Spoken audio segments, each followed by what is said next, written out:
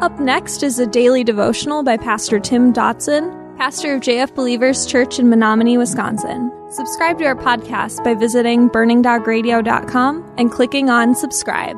Thanks for listening to Burning Dog Radio. Matthew chapter 27. Verse 47, some of them who stood there, when they heard it, said, "This man is calling Elijah." Now Jesus cried out, quoting Psalms 22. And in the pain of being alone for the first time in his life, for Jesus, it was almost too much to bear. For us, why, the presence of God often seems almost optional in our day. God, facing the whole embodiment of sin in its totality, did what he had to do. He did what he must do. He turned away from sin. Because you see, Jesus wasn't just carrying the sin of mankind. At that moment, he became the sin of mankind. Verse 48 says, immediately one of them ran and took a sponge, filled it with vinegar, put it on a reed, and gave him a drink. The rest said, "Let him be. Let's see whether Elijah comes to save him." Now Jesus cried out again with a loud voice, and he yielded up his spirit. John tells us what Jesus cried out in his last words was, "It is finished." What was finished? Well, the battle, the struggle of man, the corporate bondage to sin, the constant sacrifices, the death, the pain, the no way out that we all faced. It is finished. And Jesus won. Oh, but he won not just for himself, but for me and for you. You win today, and all you have to do is walk up to the winner's circle and claim your prize. Now you may be saying, "I ran, but I lost." Well, indeed, that is true. However, Jesus ran for you, and the prize is yours. Verse 51 says, "Behold, the veil of the temple was torn in two, from the top to the bottom. The earth quaked, and the rocks were split. The tombs were opened, and the bodies of the saints who had fallen asleep were raised. And coming out of the tombs after his resurrection, they entered into the holy city and appeared to many." Now, certainly, this is one of the most significant of events of the crucifixion. The Jewish leaders held that behind the curtain that hung between the holy place and the most holy place within the temple was the very residence of the presence of God. Now, this curtain symbolically, if not literally, separated man from God.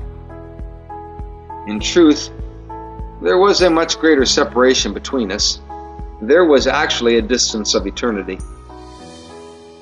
Physically, this curtain was no doubt astonishing.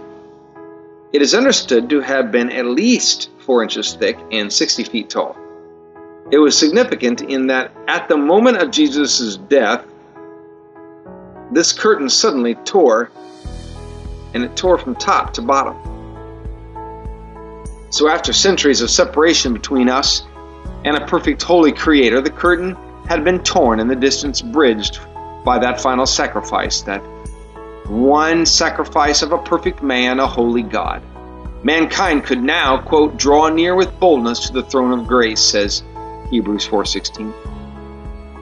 The earth quaked, the rocks were split, graves were opened, and the dead were raised. Now the world would say, well, that all hell broke loose. The now freshly redeemed would say, all heaven broke loose. Verse 54 says, "Now the centurion and those who were with him watching Jesus, when they saw the earthquake and the things that were done, were terrified, saying, 'Truly this was the Son of God.'" You see, the witnesses were many.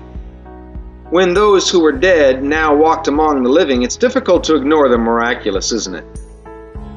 I have no doubt it was a moment of history like no other.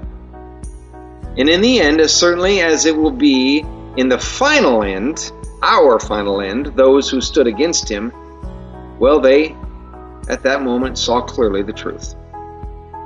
But it was too late to take it back, just as it will be too late for those who stood against him in this life to change the years that had passed by.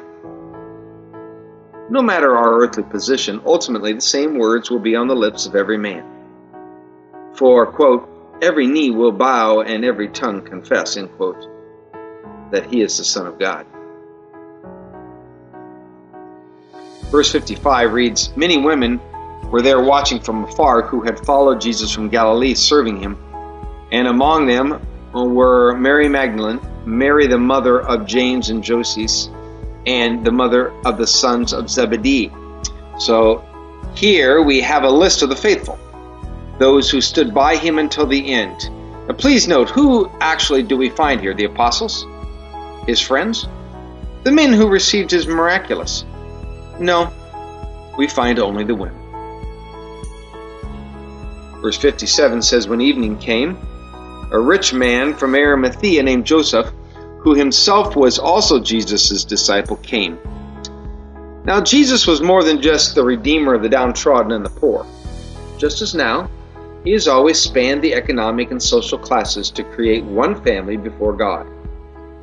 This rich man, this Joseph of Arimathea, he stepped out of a field crowded with the fearful and the disloyal.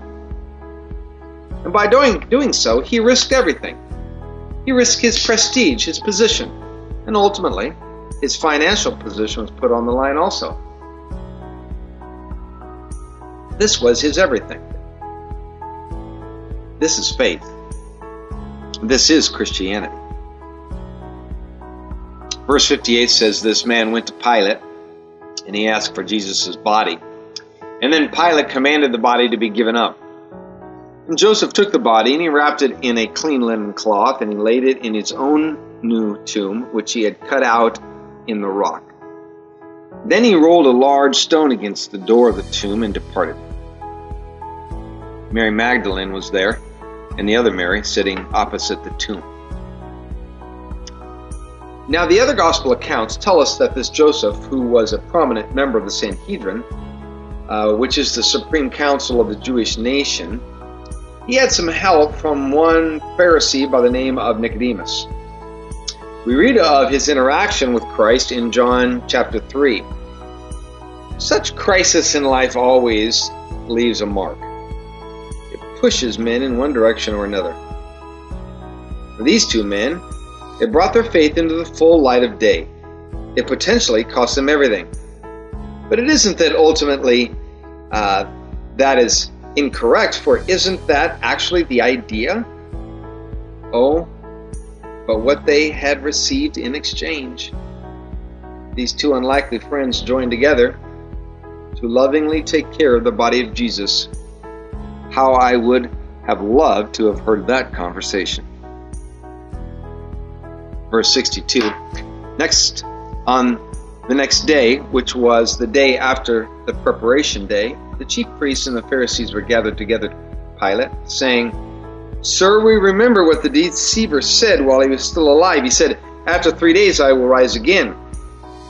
Command therefore that the tomb be made secure until the third day, lest perhaps his disciples come at night and steal him away, and tell the people, He is risen from the dead, and the last deception will be worse than the first. But Pilate said to them, You have a guard. Go make it as secure as you can. So they went with the guard and made the tomb secure, sealing the stone.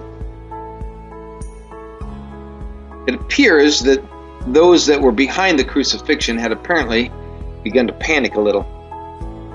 Man always attempts in such situations to scramble about to cover their tracks, don't they? One has to wonder just how Pilate said what he said herein. I mean, was there a bit of irony and maybe some cynicism behind his words? We may never know for sure, but after witnessing the events of the past 24 hours, perhaps Pilate had realized the fruitfulness of such tactics.